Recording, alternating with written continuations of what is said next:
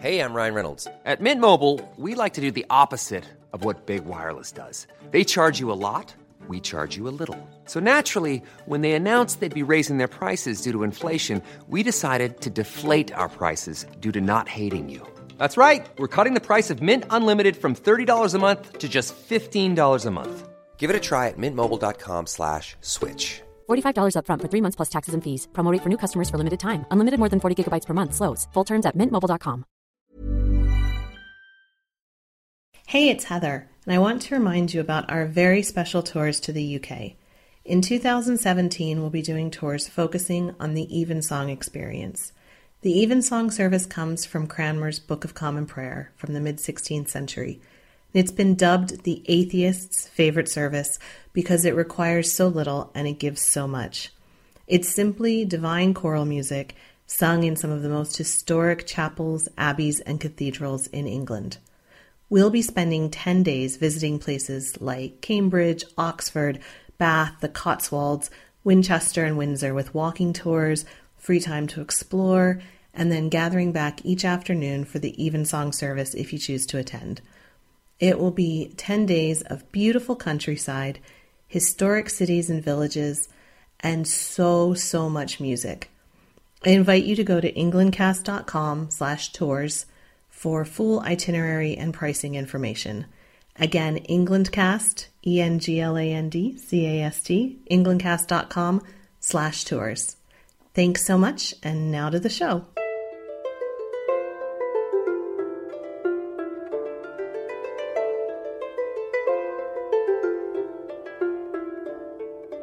Hello, everyone. Welcome to the Renaissance English History Podcast.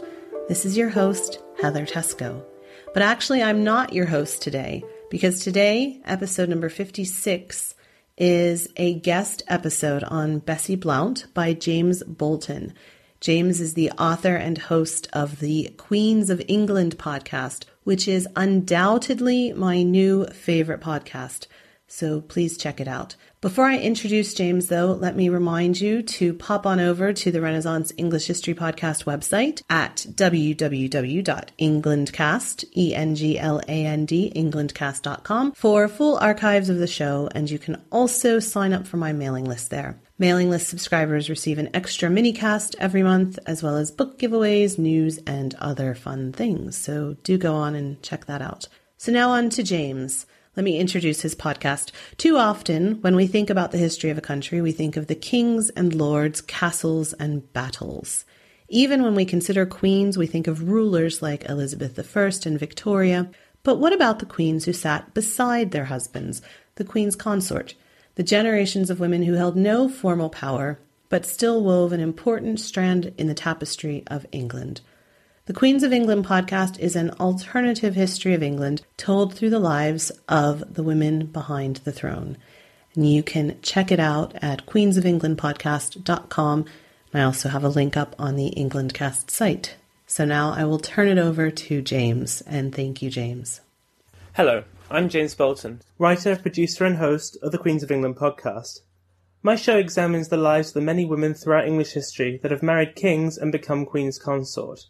Throughout, I've tried to show that it's not only the ruling queens like Elizabeth or Victoria that deserve to be remembered, but the ones who are not queens in their own right as well.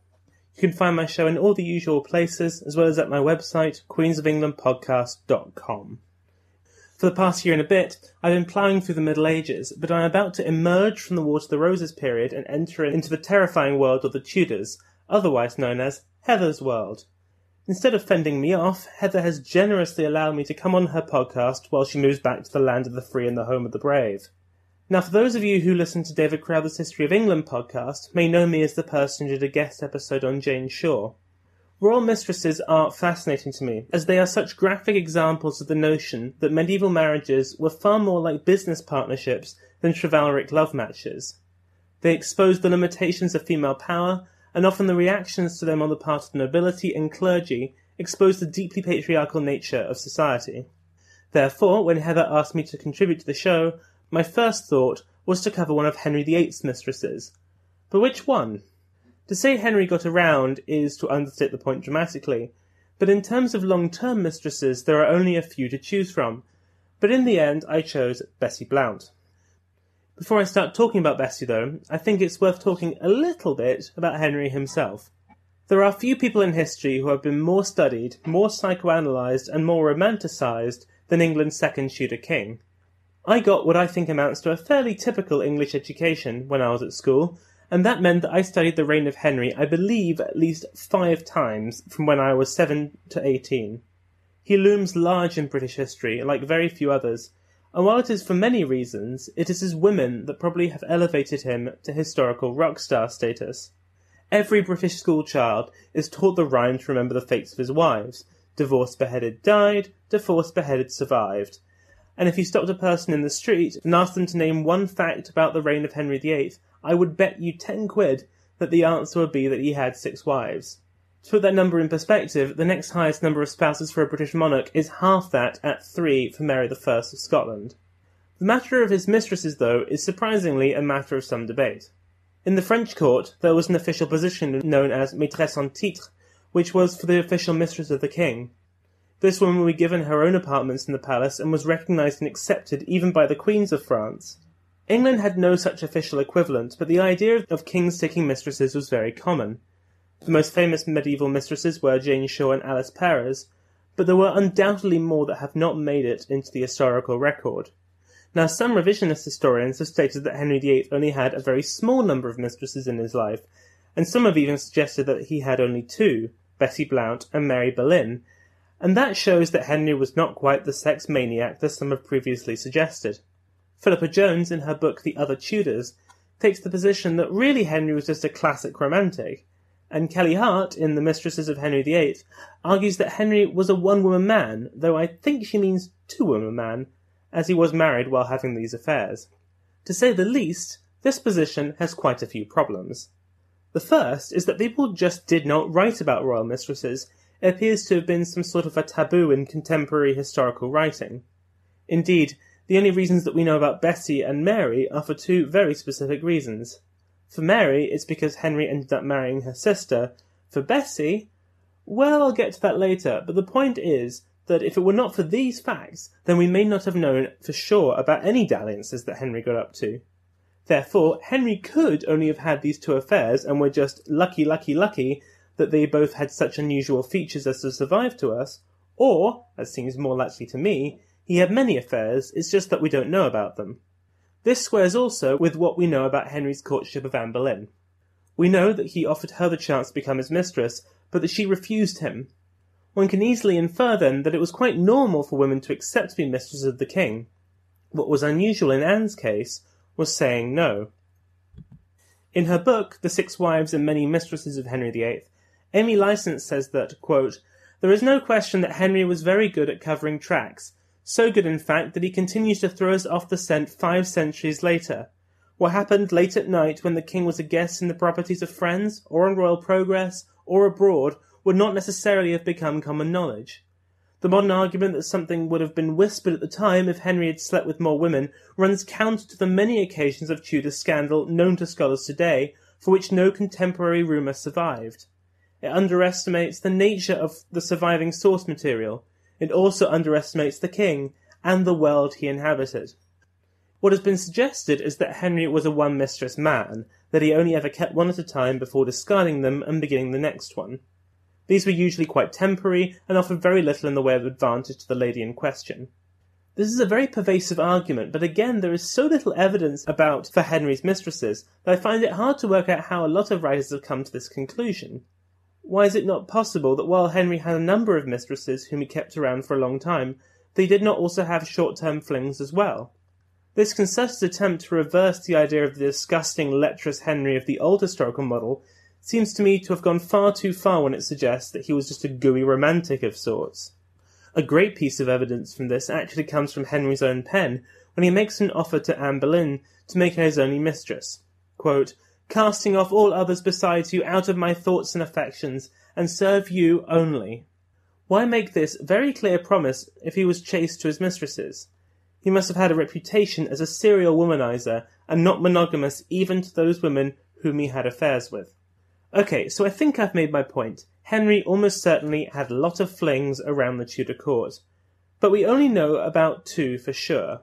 So let's move away from the abstract and look in a bit more detail at the early years of Henry's reign and how he came to meet and become intimately acquainted with the daughter of a Shropshire knight. The year is 1514, and Henry had been King of England for 5 years. For almost all of that time he had been married to Catherine of Aragon, the daughter of the then King and Queen of Spain, and his brother's widow.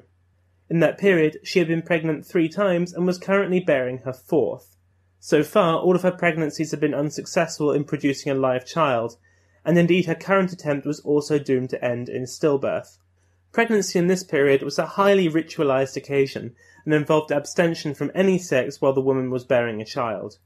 This meant that Henry had multiple opportunities to sleep around the court, and indeed he had flings with a number of women, including Lady Anne Hastings, the daughter of one of Elizabeth Woodville's sisters, Etienne de la Baume, a maid in the household of the powerful Margaret of Savoy, and Jane Popincourt, a French-born lady of the English court who had been teaching Henry's sisters French. Let's not forget that Henry was by now a 23-year-old king who, while not having absolute power, had something approaching it. The French ambassador described Henry in 1509 as being a, quote, youngling, he cares for nothing but girls and hunting. It is hardly surprising that he slept around a lot, but all of these flings were fairly temporary. While he had been unsuccessful so far in fathering a child with his wife Catherine, it was not unusual for it to take some time. Margaret of Anjou, for example, was a queen for nearly 9 years before giving birth to her first child. His sleeping around had far more to do with him being a full, red-blooded, sexually active man bailing out of his teens than any dissatisfaction with his wife. And it is not altogether unclear that Catherine would have minded much either. It was a normal and expected fact of life for a royal wife to be one of many women with whom the king shared a bed.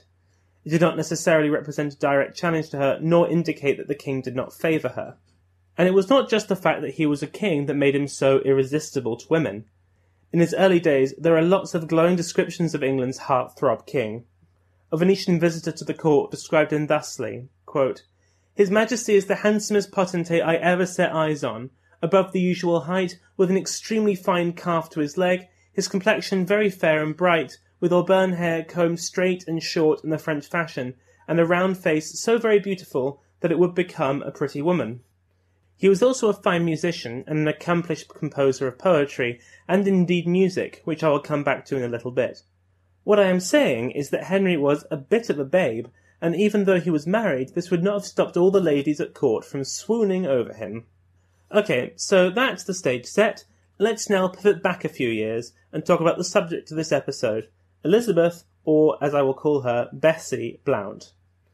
Now, a continual issue that we will come across for Bessie is that there is so much that we don't know. Much of what we do know is gleaned from the edges of her life, from documents about her family or brief mentions of her in other sources. There is no life of Bessie Blount, no early modern version of a biography. No one spent much time waxing lyrical about her, and since she was by comparison far less a controversial mistress than some of her predecessors, such as Jane Shore and Alice Perez, there are no attacks on her in the chronicles. Basically, there will be lots of me saying probably, or maybe, or around in this episode. So apologies for all of that in advance. Blame the Tudors. Bessie was born in about, I've already started, 1498, 7 years after her future lover Henry. Her parents, John Blount and Catherine Pershall, were members of the gentry whose families had lived in Kinlet and Shropshire since the Norman Conquest. They had been prominent Yorkists, but had secured their position after Bosworth thanks to the influence of Henry VII's Queen, Elizabeth of York, as a Blount had once been her father's guardian.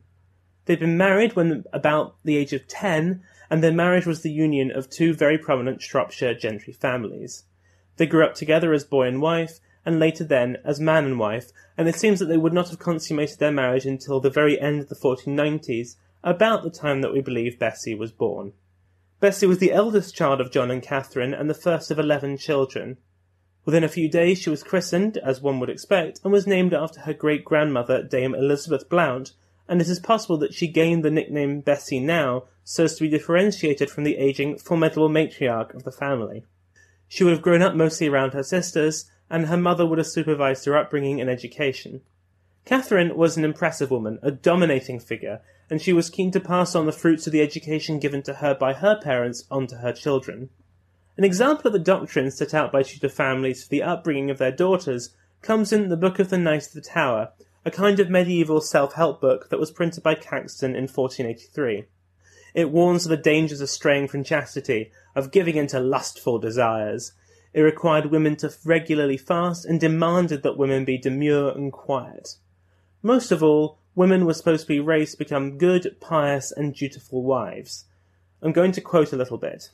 Quote, "All gentlewomen of all conditions ought to be of retiring manners, self-respectful, unassuming, small talkers.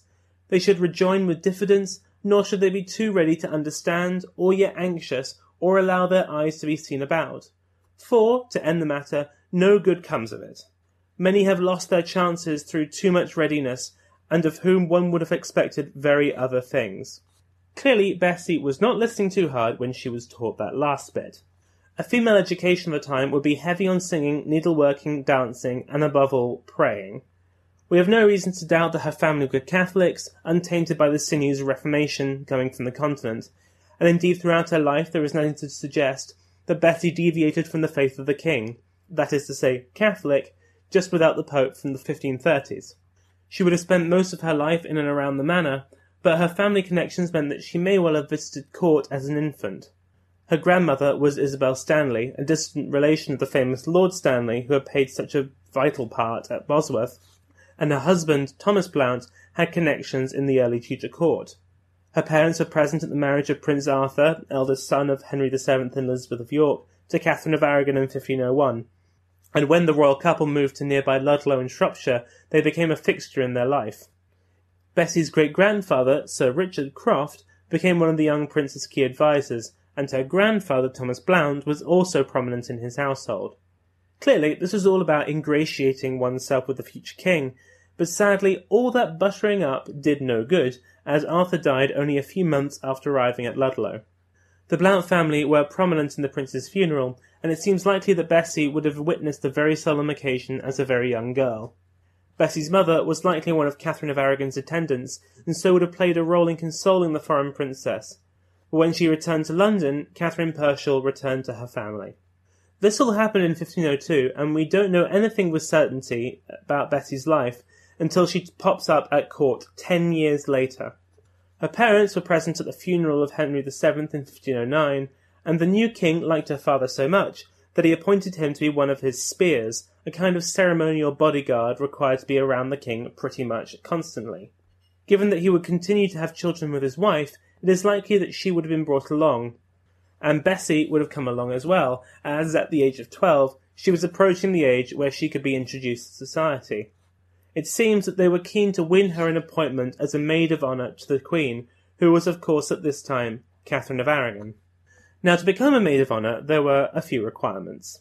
You had to be well born and well connected, but also you had to be pretty. No one wants ugly people around the Queen. It just doesn't make for a good visual. And by that, I mean that Henry VIII liked to be surrounded by attractive women. For, reasons. No portrait of Bessie survives, but she was renowned as a beauty, which means that she probably conformed to the English standard of beauty at the time, which had not really changed for some centuries. While the standard varied in different kingdoms throughout Europe, English ladies were supposed to be pale, fair-haired, blue-eyed, and slim. The only two likenesses of her that survive are from an image by her parents' tomb and her own funeral brass. From that, she is presented as being demure, modest, and with a very friendly face, especially when contrasted with her rather fierce-looking sister. She was a fashionable lady, wearing the rather daring French hood rather than the more conservative English one. Aside from that, we know very little, but it is enough to say that she was pretty enough to merit an appointment to the Queen's household.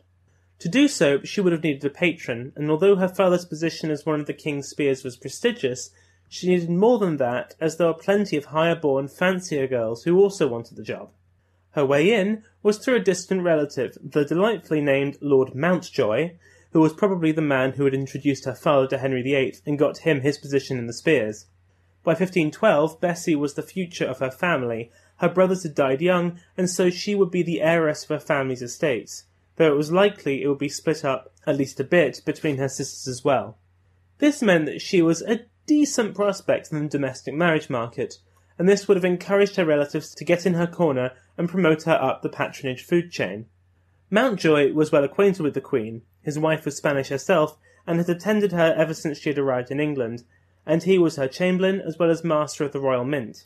She also had in her corner another distant relation, Sir Edward Darrell, who, as the Queen's Vice-Chamberlain, which, until I did the research for this, I had no idea was a thing. He was also one of the King's Knights of the Body and a Spear, like Bessie's father. Getting Bessie into the royal court was good for her, good for the family, but also good for Mountjoy and Darrell personally, as the more Blounts they could squeeze into the Queen's household, the more influence they would have over a woman who at the time was a fairly significant presence in the Tudor court. Bessie achieved her aim and became a lady-in-waiting to Queen Catherine in 1513 at the age of 14. This meant that she was of marriage age and in the shop window, as it were. Now, of course, this new position meant that she would have to get a whole new wardrobe, as the King and Queen were known to have very exacting standards of dress. Women were supposed to wear tight-fitting garments on their upper body and arms, with the early modern equivalent of a push-up bra and Spanx. Over that, a sleeved gown and kirtle would be worn, and a full skirt, probably with a train. Her hair would be covered with a hood to complete this ensemble, which would have cost a pretty penny. Catherine had a lot of ladies-in-waiting, and they were divided into 4 grades. They were, in descending order of importance, the great ladies, the ladies of the Privy Chamber, maids of honour, and chamberers. Now Bessie, as a woman from the gentry and unmarried, would be classified in the 3rd tier as a maid of honour, and this meant that she was in a totally different league from ladies like the Countess of Salisbury or Countess of Oxford, who occupied the first ranks.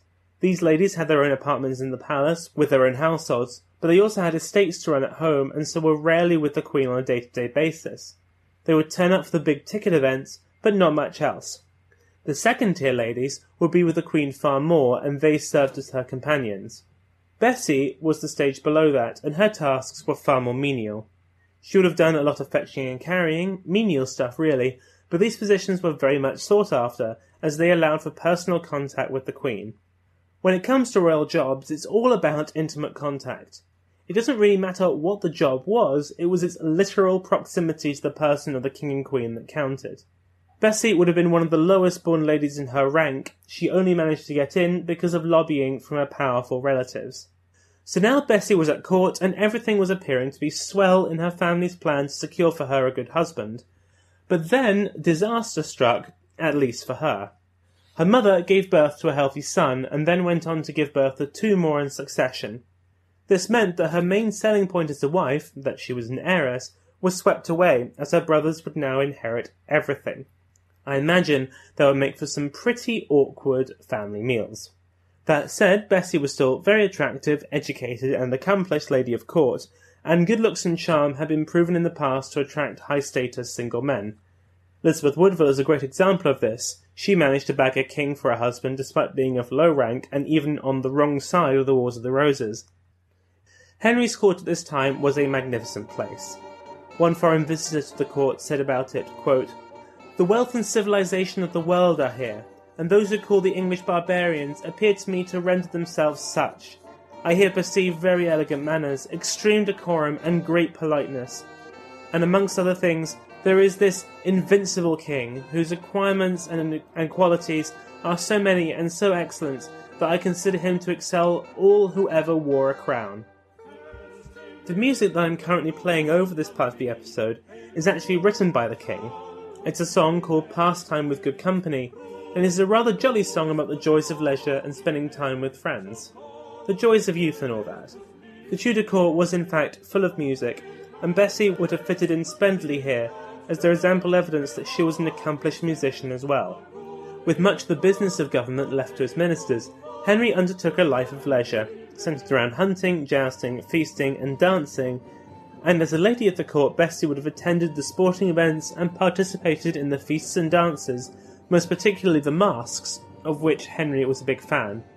This was a court full of courtly love, one where men and women would engage in highly flirtatious encounters, making promises, exchanging gifts, and whispering sweet nothings to each other, without necessarily a sexual relationship going on. The man was always the person to initiate these sorts of encounters, and would begin by paying compliments and giving gifts. At this point, the woman is supposed to play hard to get, but not reject or refuse. The man would persist, and the woman would begin to acquiesce. The talk would become more flirtatious, and eventually either things would peter out, or something more sexual would occur, but it was far more common to be the former rather than the latter. It was a game of subtlety and discretion. You deftly danced around issues while dancing around each other. And of course, all of this was intensified when it was the king with whom you were dallying. You could not give him the cold shoulder.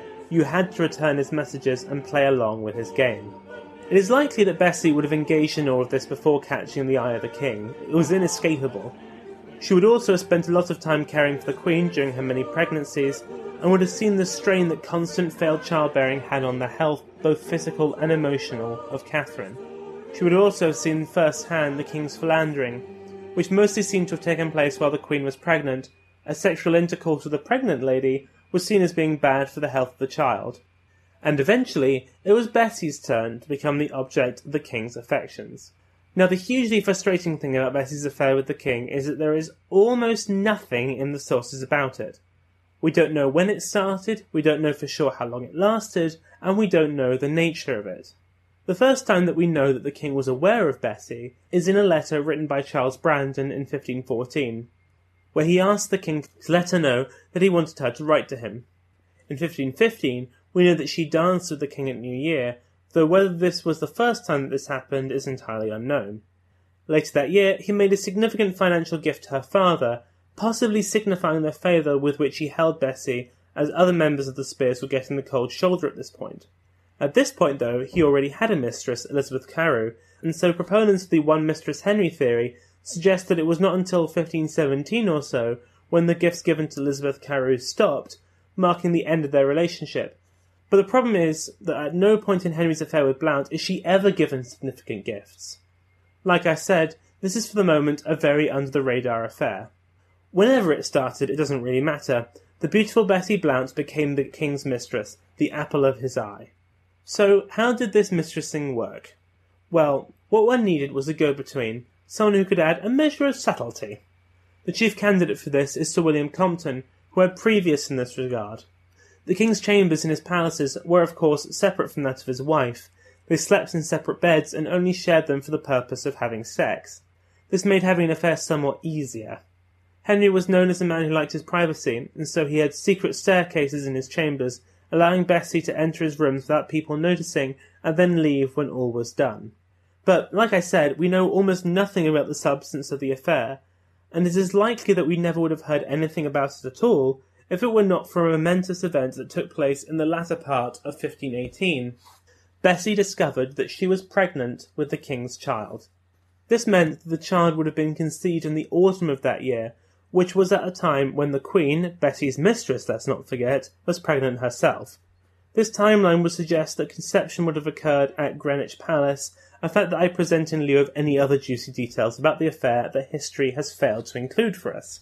Now, of course, this was not the done thing. Unmarried women were not supposed to be having sex with anyone, let alone carrying a bastard child. Therefore, Bessie had to leave the court, no doubt giving the Queen some excuse for why she had to leave her service for about 9 months.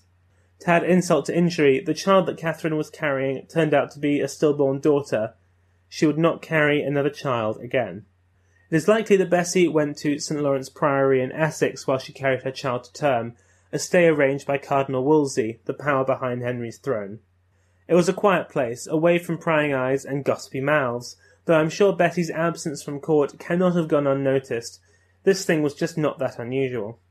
That said, it was not far from the royal residence at New Hall, and Henry frequently called on the future mother of his child. According to the chronicler Edward Hall, Henry's servants were told, quote, "not to inquire where the king goeth, be it early or late." In the spring of 1519, Bessie gave birth to, wait for it, a boy! Yay! And more than that, a healthy one. The child was named after his father on his request/demand, and had amongst his godparents Thomas Wolsey. He was given the surname Fitzroy, a common one given to bastard sons of kings. At first, the birth of Henry was a fairly low-key affair. The king would have been overjoyed about the birth of a healthy son, proof at last in his eyes that it was not his fault that his wife could not bear a healthy son, but equally he knew the value of patience. The early years of infancy were fraught with danger in this period, and there was no guarantee that the child would survive. This is also not to forget that the boy was illegitimate, so not necessarily something to go shouting from the rooftops about. Fitzroy would have been taken by a nursing team who would take care of him, while Bessie remained at Blackmoor to recuperate, still away from the eyes of the court. The orthodox view has been that after the birth of the son, the affair ended, but there is a fascinating question, though, about a second child born to Bessie quite soon after Fitzroy's birth. A 1542 document talks of a daughter named Elizabeth, who was 22 at the time, meaning that she would have been born in around the late spring of 1520. This would fit in with the birth of Fitzroy, and suggest that Henry may have continued the affair with Bessie longer than previously thought. Now, it is possible that she may have been the product of a different affair that Bessie had, or even her upcoming marriage may have taken place earlier than previously thought, but that seems unlikely, as all the gifts and favours granted them started in 1522. There is also the evidence that Henry took quite a close interest in Elizabeth later in life, helping her out when she had legal trouble, granting her land and property, and generally paying her far more attention than one would expect a king to give to the daughter of his former mistress. It seems to me very likely then that Henry did father a second illegitimate child with Bessie, probably on one of his visits to Blackmoor, which would later gain a reputation as being a place of sinful extramarital sex, a dumping ground for the king's bastards and mistresses. This would go against many historians who cling to the idea that Henry only had one bastard child in Henry Fitzroy, but there is plenty of evidence to suggest that he had actually quite a lot. There is considerable doubt, for example, that Mary Boleyn's 2 children were fathered by her husband, and were instead the king's bastards.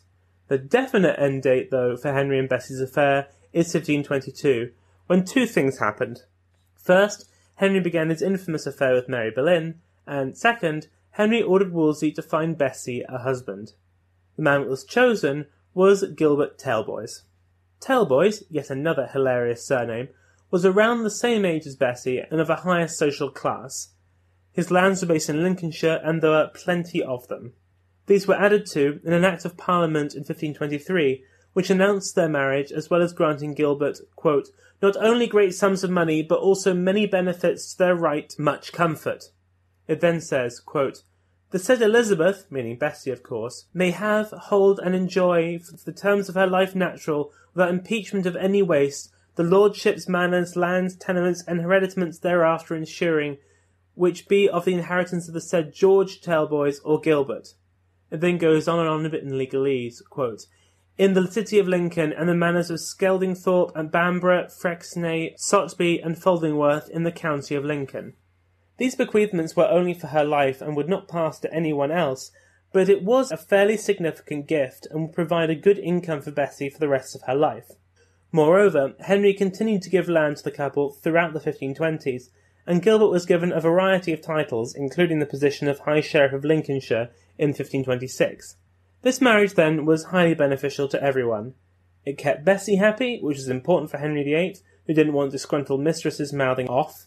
For Bessie, it was a respectable marriage to a respectable man with a noble history and lineage, and for Gilbert, it was basically the jackpot that kept on giving. Sometimes it pays to marry the king's sloppy seconds, if you'll excuse the vulgar expression. Although they were no longer having a sexual relationship, things remained warm between Bessie and Henry. They are known to have continued to exchange gifts at New Year's. Henry's in particular was a far more expensive one than would be expected to be given to a woman of Bessie's position. But of course, there is an elephant in the room that I have not been talking about for a while, and that is the child they brought into the world. And although this is a show about Bessie and not Fitzroy, I will talk about him briefly. There is not much to tell for the first 6 years of his life. Childhood was a dangerous time, but there is evidence that the king provided for him richly. He was raised in the household of Thomas Wolsey, but the biggest moment of his young life took place in 1525. The boy had already lived far longer than any of the king's other sons, and the king had given up on trying to have further progeny with Catherine of Aragon. At this point, it was not ridiculous that Henry could legitimise the boy and make him his heir. Let's not forget that the entire Tudor claim to the throne was based off the legitimised bastard children of John of Gaunt. Whether this was at the fore of Henry's mind or not is not clear, but in 1525 he elevated his son Henry to the peerage, making him Duke of Richmond, and he would later be given a huge number of titles, including Lord Lieutenant of Ireland, Warder of the Cinque Ports, Earl of Nottingham, and Duke of Somerset. This was a massive flood of titles to be given to anyone, let alone a bastard child. It had the effect of legitimising him, and he was the only one of Henry's bastards to be legitimised. Now, these titles would normally be reserved for the king's heir, and it is possible that this was all about punishing his wife for the actions of her nephew, Emperor Charles V, who had backed out of marrying his daughter Mary. Fitzroy was now the highest-ranking person at the Tudor court, excepting the king and queen, and it seems clear to me that he was preparing for perhaps nominating him as the successor over his daughter Mary. His rich landholdings provided for a huge household, and everything was going swimmingly. A high-status marriage was in mind for him, but while there was still the chance that Henry might have another son, the crowned heads of Europe were loath to take a punt on Fitzroy. He was moved to apartments close to the king and accompanied him on foreign trips, and eventually married Mary Howard, which, while not being a foreign marriage, was still a pretty good match. Henry, though, never did officially recognise Fitzroy as his heir, especially as after his divorce he had high hopes of siring children with Anne Boleyn, but it is very likely that he was the king's banker, his backup option. Unfortunately, in 1536, he succumbed to an infection and died. Throughout his short life, it seems that Bessie had little contact with her son. From the moment that she had given him up to Wolsey and later the king, Fitzroy became very much a warden of the state and no longer her mother's son. That said, Bessie is known to have had contacts within his household. There are, though, no records of them spending time together, but it is possible that they retained a correspondence, as there are letters surviving between her and his tutor which suggest it. Bessie had 2 further children with Gilbert, George and Robert, both of whom were born near the beginning of their marriage, and it seems that they shared a happy time as man and wife. Gilbert died in 1530, leaving Bessie as a wealthy widow, and it was not long before she remarried, this time to another wealthy Lincolnshire landowner, Edward Clinton. With him she would have 3 daughters. While it has been suggested that she became a lady-in-waiting to Anne of Cleves, it appears more likely that it was in fact her mother-in-law that did that and not her. In 1539, after a few years of dodgy health, Bessie died at the age of 42. While the cause of death is not known, it is quite likely that it was in childbirth. In keeping with the theme of the show, we have no idea where she died, where her funeral was, or where she was buried. And that really is the end of her story. So, what to make of Bessie Blount? She has gone down in history as Henry's most important mistress, but that really is purely down to the fact that she was the first woman to bear him a son. Indeed, if it were not for that, we never would have known that they had an affair. The paucity of the number of gifts made to her during their affair compared to Anne Boleyn firmly suggests that she was just one woman amongst many for the king, but all that changed when Henry Fitzroy was born. His birth was a huge moment in the life of the kingdom, and indeed one could argue the history of Europe, as it proved to Henry that he could have a son. It proved, in his eyes, if he could only choose a better candidate to be the mother of his children, then he could produce the heir to the throne that he had always wanted. There are many, many, many other factors that led to Henry's divorce from Catherine of Aragon and the break with Rome, but Fitzroy was a piece of the puzzle. Indeed, if things had turned out differently, Bessie could have ended up being a queen mother, as Henry seems to have viewed Fitzroy as his backup heir. He was treated with far greater distinction, generosity, and kindness than Mary or Elizabeth were, and if it were not for his untimely death, and of course the later birth of Prince Edward, the future Edward VI, then we could have had a Henry IX. Of course, this is all if, buts, and maybes, but really, that is the story of Bessie in a nutshell.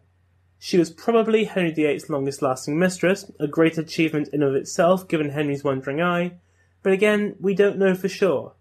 We have to reconstruct her life through fragments and make a ton of educated assumptions to piece together a life for her, but I think there is no doubt that she was a fairly remarkable woman. The life that she led was no doubt strongly influenced by men, first by her father, then by Lord Mountjoy and Edward Darrell, who got her into the Queen's household, and then by the King. Yet after that she became her own woman, who did not last long in the Tudor court unless you had something about you. Henry did not just chase after pretty skirts, especially not in his younger years. He was attracted to beautiful women, yes, but also intelligent and refined women, people who could engage with him intellectually.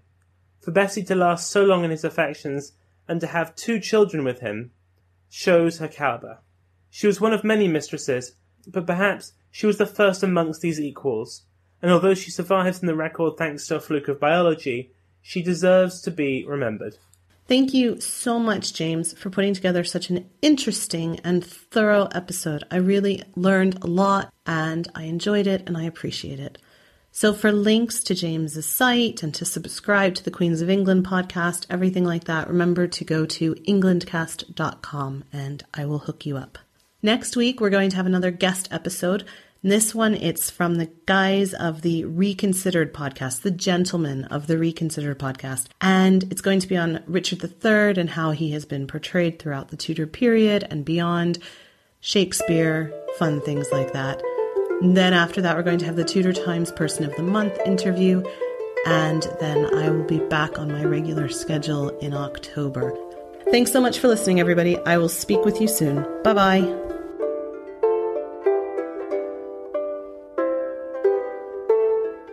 Blow, northern wind, send for me sweating. Blow, northern wind, blow, blow, blow. Ich hatte Bord in Bauerbricht, at Sulis Semlis und Sicht. Mens cool Meiden of nicht, wären frei davon.